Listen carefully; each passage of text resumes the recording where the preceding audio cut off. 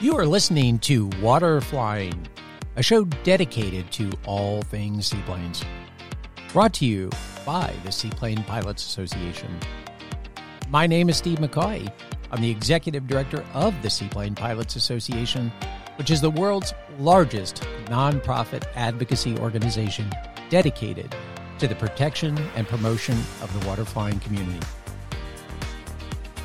Climb aboard! We're about to start today's episode. Welcome back to Water Flying. Thank you so much for joining us. I'm Abby Kellett, a seaplane flight instructor. And of course, I'm joined again by Steve McCoy, Executive Director of the Seaplane Pilots Association. Yes, here we are again. Thanks, Abby. So today, I'm pretty excited. We are joined by Corey Johnson, who is an active SPA member. We always like to hear that and have SPA members on the show. But he's also a Lake Buccaneer owner.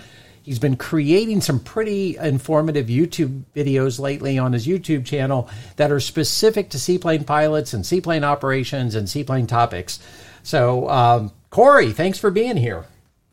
Great. Well, good afternoon. Thank you very much for having me. I'm glad to be here. Yeah, so in your latest video, you have some great footage and information on 5 things to consider when buying a seaplane. And they're really targeted specifically at the Lake Amphibian Group and you buying your Lake Buccaneer. So let's get right into it. What are the first things we need to consider when we're purchasing a seaplane like a Lake? Sure. Well, I appreciate it. Yeah, I've had a lot of fun building out these YouTube videos over the last year or so, and especially the interaction with the seaplane community and the feedback and whatnot from everyone. And a couple of months ago, I did a video on why I bought a seaplane in the first place. And people, I made kind of a side comment in that about, there's some things you want to think about before you buy a seaplane. And several people keyed in on that and reminded me I didn't talk about that in that video. So I do a separate one on that. We want to know. Tell us. We want more. Give us more. And the thing I teased at the beginning of it was a seaplane is an awesome airplane, or my seaplane's an awesome airplane.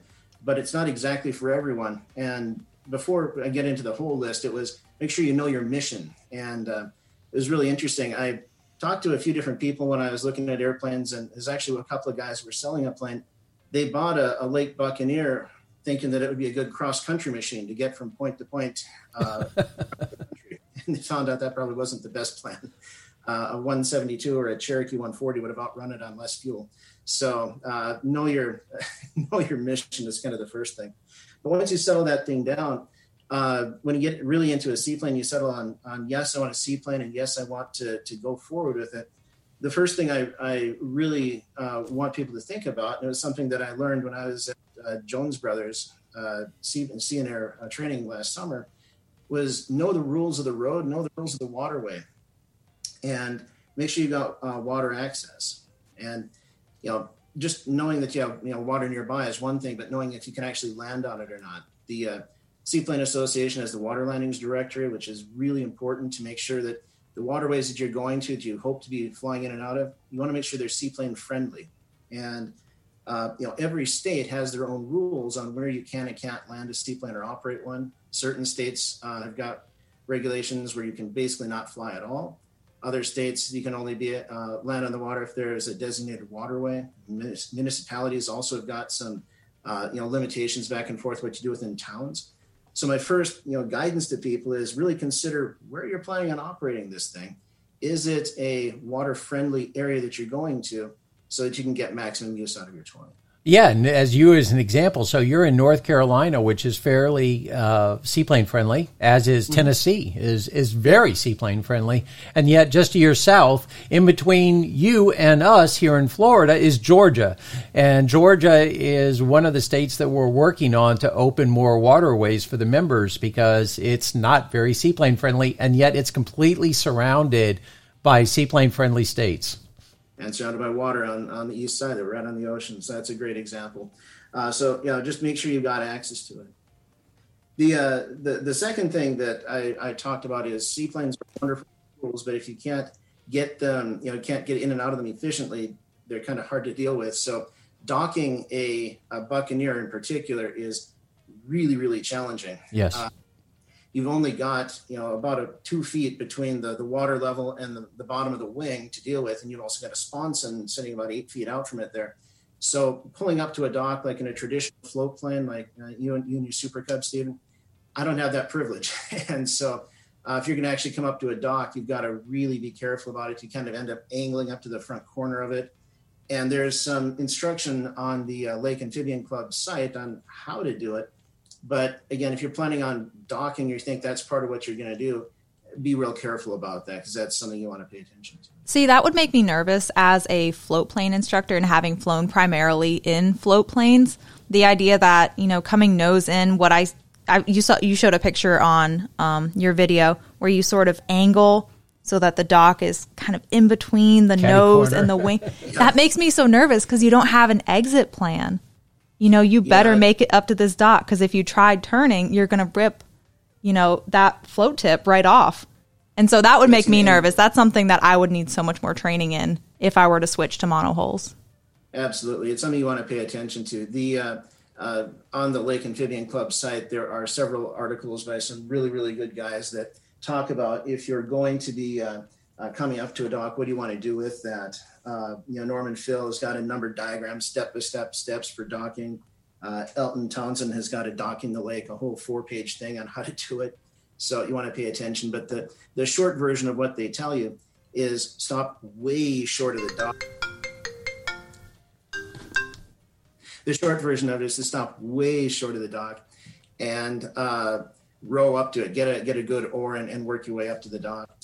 I cheat. I have an electric trolling motor that happened to come with my airplane. So you are cheating. That is 100% cheating. Yes, but it is so cool, right?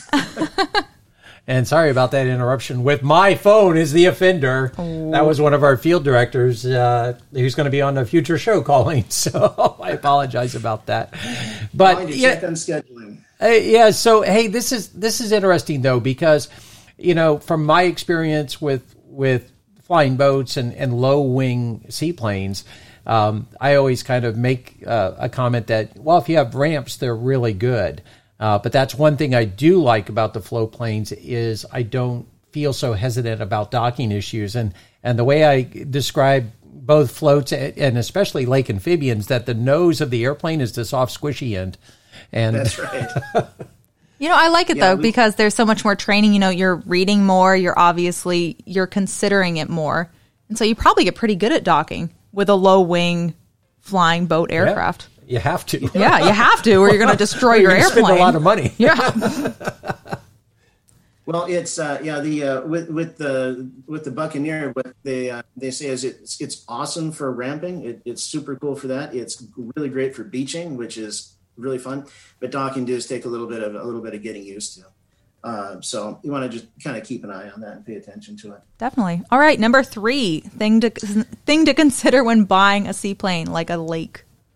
Number 3 is the wingspan, and this I kind of illustrated in the video that I did.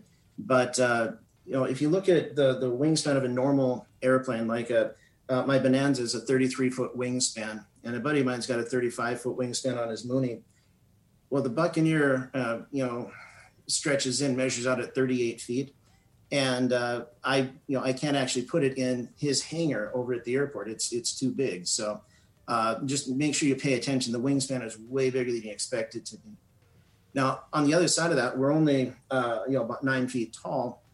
If you look like a 172 or a 182, they're like 13 feet tall by the time you put on top of amphib floats. So if you're looking to buy a seaplane, whether it's a Buck or it's a traditional float plane, make sure the door to your hangar is going to fit, and make sure that that you can actually get in and out of there. It seems like something really simple, but that's pretty crucial. If you can't get in the hangar. If you can't get your airplane into your hangar, are you going to be stuck outside in the elements? For a normal T hangar, that's one of the things we see with the AirCam a lot on floats, on amphibs. Oh, man, that thing is a nightmare. You have to pull the tail down. You pull the tail down to get it in the door. Once you're in, you're okay as long as the hangar has enough clearance. But that's really something to figure out before you get in that situation. Yeah, it's something you don't think about. Like you said, you just, put it in the hangar, no big deal. No. Yeah, not necessarily. That's right. All right, the other side of that is also make darn sure you know what you're doing. And a Buccaneer in particular, it's got a cast ring nose wheel, and backing that dumb thing up is truly an exciting experience. So make sure you have a little bit of practice on doing it. Once you pick up the nose, it's totally fine. It's actually a lot easier to maneuver than like my Bonanza is, but it takes a little bit of getting used to. So making sure you can get in and out of the hangar, that the hangar space fits is a big one for me. Definitely. All right, number 4 thing to consider when buying a lake seaplane. Number 4, drum roll, please. Ding, ding, ding, ding, ding, ding. Oh, you're good at that. Ooh, that was good, drummer boy. I am a drummer boy. You are a drummer boy. That's right. Jazz club. All right, number 4. Number 4 is maintenance. It's not really a surprise that when it comes to owning an airplane, it's a maintenance intensive toy, no matter what kind of airplane it is. And if you have a boat, it's a maintenance intensive toy. They say boat sensor bust out another 1,000. Yay. When you have an amphib, you kind of take the price of maintenance of a boat, multiply it by the price of maintenance of an airplane. You kind of combine them. Get the best of both worlds. Yay. But the maintenance of both worlds. What did you say? That's called living the dream, right? That's exactly right. We are living the dream. Just open your wallet. We have accepted what we do as a hobby. I think if you're listening to this podcast, you obviously like seaplanes. You know what you're getting into. Yeah. Well, it's kind of funny if you, as a student, a student pilot, they teach that airplanes fly because of Bernoulli's principle and lift, thrust and drag. And, the FAA says it's because of the paperwork. That's how the airplanes fly. Airplane owners, we know that it flies because of the dollar bills you shove under the wings. Just get my air cannon with $100 bills. That's horrifyingly true. But not to scare you away from buying one of these seaplanes, but there's a certain amount of sensibility to that comment. It's some realism, I mean, like what Corey said, you're multiplying a boat, all the wear and tear that you put on a boat, being on the water, the corrosion, depending on what you're doing with it, and all the wear and tear you put on an airplane, banging it down the runway every once in a while. Yeah, but having said that, I mean, so with a Buck in particular, I don't know if you want to disclose how much you paid for your aircraft, but there are some good bargains out there for Lake Buccaneers, and I've heard, many of our members comment that the reason they chose the Lake Buccaneer was because it was an affordable option. So that's not, I don't know that that's on our top 5 here for your video, but talk about that a little bit, how that influenced your decision. Well, it absolutely did. When I went to buy a plane in the first place, I had 5 criteria for buying one. And the Buccaneer is by far and away the most, cost effective, I would say, or budget friendly certified seaplane that was out there. I had, if you look at like a 172 XP, it's about 3 times the price of what you can buy a Buccaneer for. You can buy in the low 60s. You can buy a Buccaneer for something in the low 60s. When I was looking at a 172, it was about $180,000. Yeah. So you can get a lot of airplane for the money. The other thing is a Buccaneer does have a standard 180 or 200 horse or 180 horse, depending which one it is. I have a 200 horse Lycoming engine. So yeah, the parts are readily available and that kind of thing for the engine. But in terms of maintenance, where it was a struggle to me, I was really surprised by this. There's a number of shops that are just not super familiar with kind of the lake specific things on it. And so there's a couple of shops that I actually talked to that were very hesitant to work on the plane. Now, the Lake Amphibian Club has a list of, there's about 25 different shops around the country. Right around the corner from you guys is, Amphibians Plus and Bartow, Harry and Chris Shannon, phenomenal folks. Absolutely. So they're great. SPA board member, by the way, also. There you go. And they're tremendous. I mean, I've got a local mechanic that's helped me out with some little things that have come up on the Buck, and he's called down to Amphibians Plus, and they've been very, very helpful and talked him through what to do and what to look for. So it's been great. But just to think about, if you're going to buy an airplane, not every shop is going to want to work on them, and you don't want to have to travel a fairly deep distance in order to have work done on your plane. So just keep an eye on the maintenance. Again, now overall, maintenance hasn't been that bad on it. It's there's a couple of things that are very Buccaneer specific, but other than that, it's an oil change and doing a 50-hour inspection. So it's interesting that you say that, though, because someone coming from land planes and having a maintenance facility and being kind of spoiled with their maintenance facility, and they go and they buy something like a Lake Buccaneer, and their maintenance facility suddenly they may not be comfortable working on it. So that is certainly something to consider, having an available maintenance shop. Yeah, so that's one thing that I've really appreciated with having the experience and being involved, as I have in seaplane aviation and the seaplane community, is that it is a very specific type of maintenance. The faults and the failures that we have and the preventative maintenance is unique to seaplanes, whether it's amphib, floatplane, or a flying boat. And there is a lot of tribal knowledge out there in this world. And that tribal knowledge will save you a lot of money in identifying issues, but also in the preventative maintenance side of it. Oh yeah, just for example, the hydraulic power pack in the Buccaneer, it runs the brakes and the flaps and the trim in that airplane, and it's a fairly complex little unit. I was having some problems with maintaining hydraulic pressure in the plane, so my mechanic was going to start looking at it. He fortunately called down to Harry and Chris and talked to them first, and instead of doing a 20-hour pull this thing out of the plane and try and figure it out, he had the 2-hour do this, do that, and you fix it kind of a deal. So yeah, the tribal knowledge, the society, the people in the area are super good to work with people, and like you said, there's no end to the folks that put information out there to keep them to keep the planes flying. But you do kind of have to do your homework, because there were only 1,000 Buccaneers and Renegades and Skimmers made, compared to that to 100,000 172s, and you can see there's a big difference in who's worked on it before. Yeah, and thousands of Super Cubs or whatever that have been out there. Yeah. And it's been at least 30 years since a Buccaneer came off the factory line, so it's been a while since one's come out.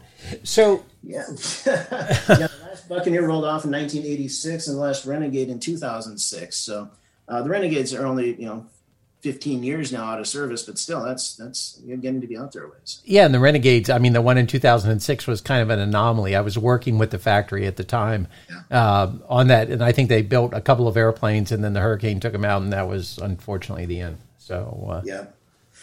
So, but they're a lot of fun. Okay, so number 5 is an area of my particular a passion item for me. So let's talk about number 5 on your list of things you need to know before you buy a seaplane, especially a lake amphibian. Gosh, in general and in specific, in seaplane in general and a buck in specifics is the instruction and getting a proper and thorough checkout in the airplane. The airplane, it's no surprise just by looking at it. It's kind of funny. When I got my Buccaneer, I flew it across the country, and of course at every fuel stop, the line guys would come out and try and help you fuel up the plane or whatever. And out of the all the fuel stops out there, I think one person knew where the fuel fuel pole. It was really cute. I was in Clinton, Iowa at the FBO. They're great guys. It was super cool guys. They're like, oh, yeah, go grab the crew car. We'll have the plane filled up for you by the time you get back. And I said, sure you will. I said, okay, are you sure you don't want me to stick around? Like, no, we got this. All right, so I went off, and little side note, if you're ever up in the Midwest and if you're into taco pizza, get one from Casey's General Store. This is actually a sponsorship. There you go. Casey's General Store. So, yeah, they've got great taco pizzas. But anyway, so I go to town in the crew car with 7 million miles on it and like 15 different warning messages, and it was super cool. That's kind of my favorite crew car, by the way, to get. It look like the brand new thing with the new car smell still. So. I had one before. I'm sorry, I have to cut in here. So I had one when I was going across to Colorado in my 150, and it had fire ants in it. I don't know how. It was a nest of fire ants that just lived in this car. So we were still using the car because we were hungry, but you'd have to pick your feet up off the floor. And so we were driving sort of ow, ow, ow. So that was interesting. Yeah, but that's what makes the memories. That's a whole podcast. That's what makes it. Just me and the crew car. I think the crew car or the courtesy car stories. Yes. That would actually be really interesting.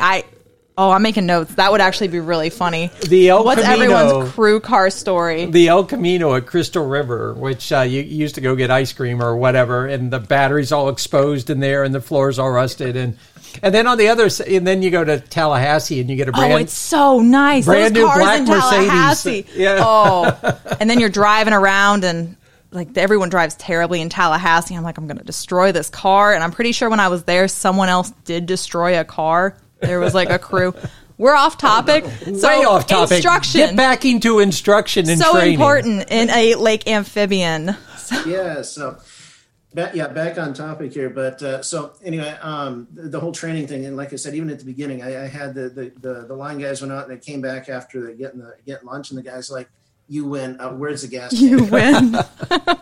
So that means your fuel was free that They're time. Googling it, and they were looking up everything. And so, but so the other part about the plane, because it's not a normal airplane, it doesn't handle like any other airplane out there. That huge pusher prop on the back just, gives it some very, opposite handling characteristics. If you add power, the nose drops on you. If you chop power, the nose swings up on you. The center of gravity is in a weird spot on it, or the thrust line's in a weird spot on it. So when you go to turn the airplane, if you're not really good on rudders, like as a Bonanza guy, I'm not, it's optional. Whoops, don't let the Bonanza Society hear me say that. So ABS will be calling you now. That's right.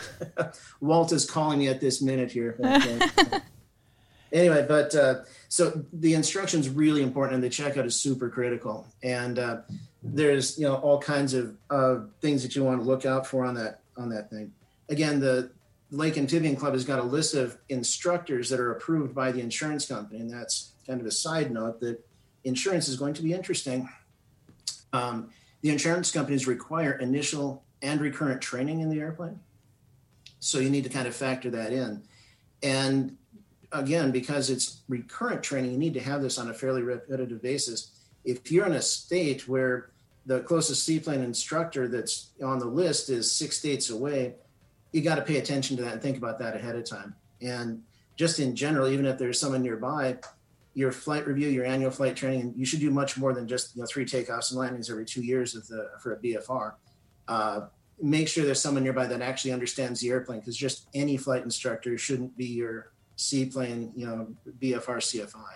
And I just want to point out to our listeners here, Corey is a CFI. So he's a CFI, II, MEI, all the letters of the alphabet there. So he really knows what he's talking about. So you've taught, obviously.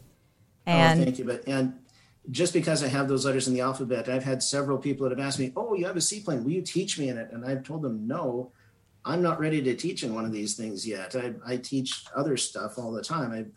But I want to make sure that I'm giving people a quality, set of instruction in the airplane. And so, find a person that actually is very knowledgeable in the plane and can check you out, because it's just a really important thing. Training, like I say, the day I stop learning is the day I stop flying. I am I'm a commercial pilot, but I'm also a student pilot, and I will never stop learning in airplanes, because every time I fly, everyone I talk to, I learn something from them. I get a new tip, a new idea, whether I incorporate it or I learn what not to do. It's kind of depending on the situation, but so learning to me is super critical, and it's actually part of why I do the YouTube channel that I do and the videos that I publish. All the comments, both good and constructive criticism, are there because I want to learn. And it's kind of funny when you put a video out there of whatever I'm doing. I don't show just the beautiful day in the park, the sunny rides. I show right. Bounce landings or some kind of awkward situations, and people key in on that, and they'll give feedback and say, "Oh, at 2 minutes and 22 seconds, you turned the yoke left when you should have turned it right," or whatever. But those are the pieces of feedback that I really appreciate, because I can become a better pilot from the feedback I get. Absolutely. Every flight you go on, it should be a little bit better than the last flight. You do something. You use ailerons a little bit more consistently than you did the last flight. You can just make yourself better. I like that. I always like that every time I go out by myself. Yeah, and I hope I'm not beating things to death on training, but I really want to stress, and we've talked about this before, and I'm sure we'll talk about it many times into the future, but getting a seaplane rating does not, if you get a seaplane rating in a float plane, you may be licensed to fly a lake amphibian, you are not qualified to fly a lake amphibian. And you really need to get good and adequate lake amphibian specific training because of the high thrust line, number one, because of those characteristics of adding power and you nose down. Conversely, if you lose power and you're at a high angle of attack with not a lot of energy in reserve. The nose is going to go up. It's going to have a nose up tendency, which brings you closer to the stall spin incident.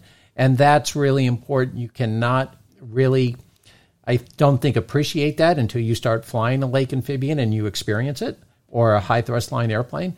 But also the haul factor, because landing a hull and even taking off in a hull seaplane is completely different and counterintuitive to what you learn flying a float plane.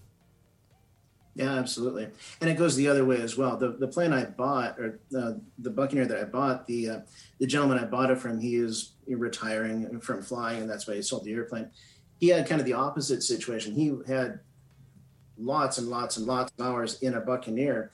He wanted to go and learn how to fly a 182 on floats. And the owner's like, "Oh, here, go fly." And he's like, "No, no. You've got 700 hours of seaplane time. Go fly." And he's like, "No, I have no float plane time." It's not all created the same. It's recognizing that. Well, and so here's what would have happened. Here's the scenario. He would have been used to landing a lot flatter. Mm-hmm. The floats would have tucked, and he would have had a massive nose down tendency going to fly a float plane that he's not used to in the lake amphibian, because he's used to landing very flat in the lake amphibian, and it doesn't have a tendency to tuck. That's right. Unless you're overly flat. That's right. So me, having like about 2,000 hours now in float planes, I think I would be a lot more hesitant to, be given the keys of a flying boat, of a monohull like a Buccaneer, before getting like extensive training, rather than, if I had 5 hours of float plane time and I wanted to try out a Sea Ray. I think I'd be a lot more comfortable with that, because that transition, whereas being a float plane pilot and having thousands of hours, you get so ingrained in how to do things, and you have your procedure and you know exactly what the flare should look like. But it's a completely different beast. I don't remember who we talked to, but it's like going from a truck sitting so high to a little Corvette where you're, like you said, you're reaching out the side and you're touching the water. I can't imagine that, because we're up so high. We're in a truck. You'll learn. I got to squat down to get to the water. So in a couple of weeks, you can go for a ride, and we'll show you exactly what you're missing out on. I'm very excited. So speaking of that, Corey, we're really looking forward to seeing you at that Lake Aircraft Training Seminar on February 20th. Is there anything specific that you're looking to learn, looking to pick up while you're there? Yeah, well, I'm looking to learn. I'm expecting to learn a lot while I'm out there. I've looked at the cast of characters that's providing the instruction at this event, and it's a who's who of people that know how to fly the Buccaneer and the Renegade and everything in between. So primarily, I'm just learning, just like I said before, the tribal knowledge of people that's out there. I put about 100 hours on my buck since I've had it this year, which is awesome. But these guys have got thousands and thousands of hours in these airplanes. One of the things that I specifically told Lance and the guys that I was looking for when I responded to the event was just learning the whole bounce landing and porpoising, because I've got a video on. They don't all go so well. So just the recovery techniques and that kind of thing, I'm looking forward to playing with. Just those what if scenarios that come up every now and then when you're not really paying attention, or you're not ready for them. Yeah, so again, the in-person event is sold out currently, but it's still available to attend as a virtual training seminar. And this seminar is going to be on February 20th and 21st. It's hosted by the Seaplane Pilots Association and Amphibians Plus, so that's come up in the conversation here. And it was created by the Lake Aircraft Owners Facebook group, and a great group for anyone looking to learn more about flying boats and specific lake amphibians. And we want to thank them for putting this seminar together, because they literally done a lot of the work for us in organizing it. And the whole intent of this was to make the seaplane community safer, specifically the lake amphibian part of the community safer, and to reduce accidents. So if you want to learn more about this event, this virtual training seminar, it'll be a 2-day seminar. There is a fee for attending it. And again, it's being put together by the Lake Owners group on Facebook. I think it's the cost of an SPA membership, I think, oddly enough, which we appreciate. But you can contact Abby, which is spelled correctly, as she is so quick to say. BBIE at seaplanes.org. Well, that was going to be great. We were going to do that in unison. Oh, I like that. So if you want more information on this event or anything on this podcast, because again, as you were saying about your YouTube videos, the feedback is critical, and we want feedback on this podcast and on these topics, and we want you to suggest topics. So if you want more information about this event on the 20th and 21st, if you want to attend virtually, contact Abby, A-B-B-I-E, at seaplanes.org for more information. And we want to see you all tuning in, because we're actually we intend to do our first remote podcast from the event as well. So tune in, learn what you can do, even if it has to be virtual, and keep yourself and your passengers safe. Corey, thank you so much for joining us. Really, we appreciate it. Love the videos. We're excited to see you at this event. All right, well, I can't wait to see you guys. Thank you all very much. And until next time, safe skies and calm seas, everybody. We are so glad you joined us today.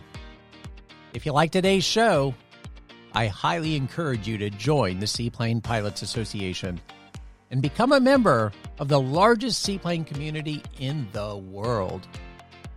Members receive Water Flying, the only full-color glossy magazine dedicated to the seaplane community. And it's available in both printed and digital form. Your membership also includes access to the Water Landing Directory app, which has the Seaplane Flight School Directory and a calendar of seaplane events not only here in the United States, but around the world.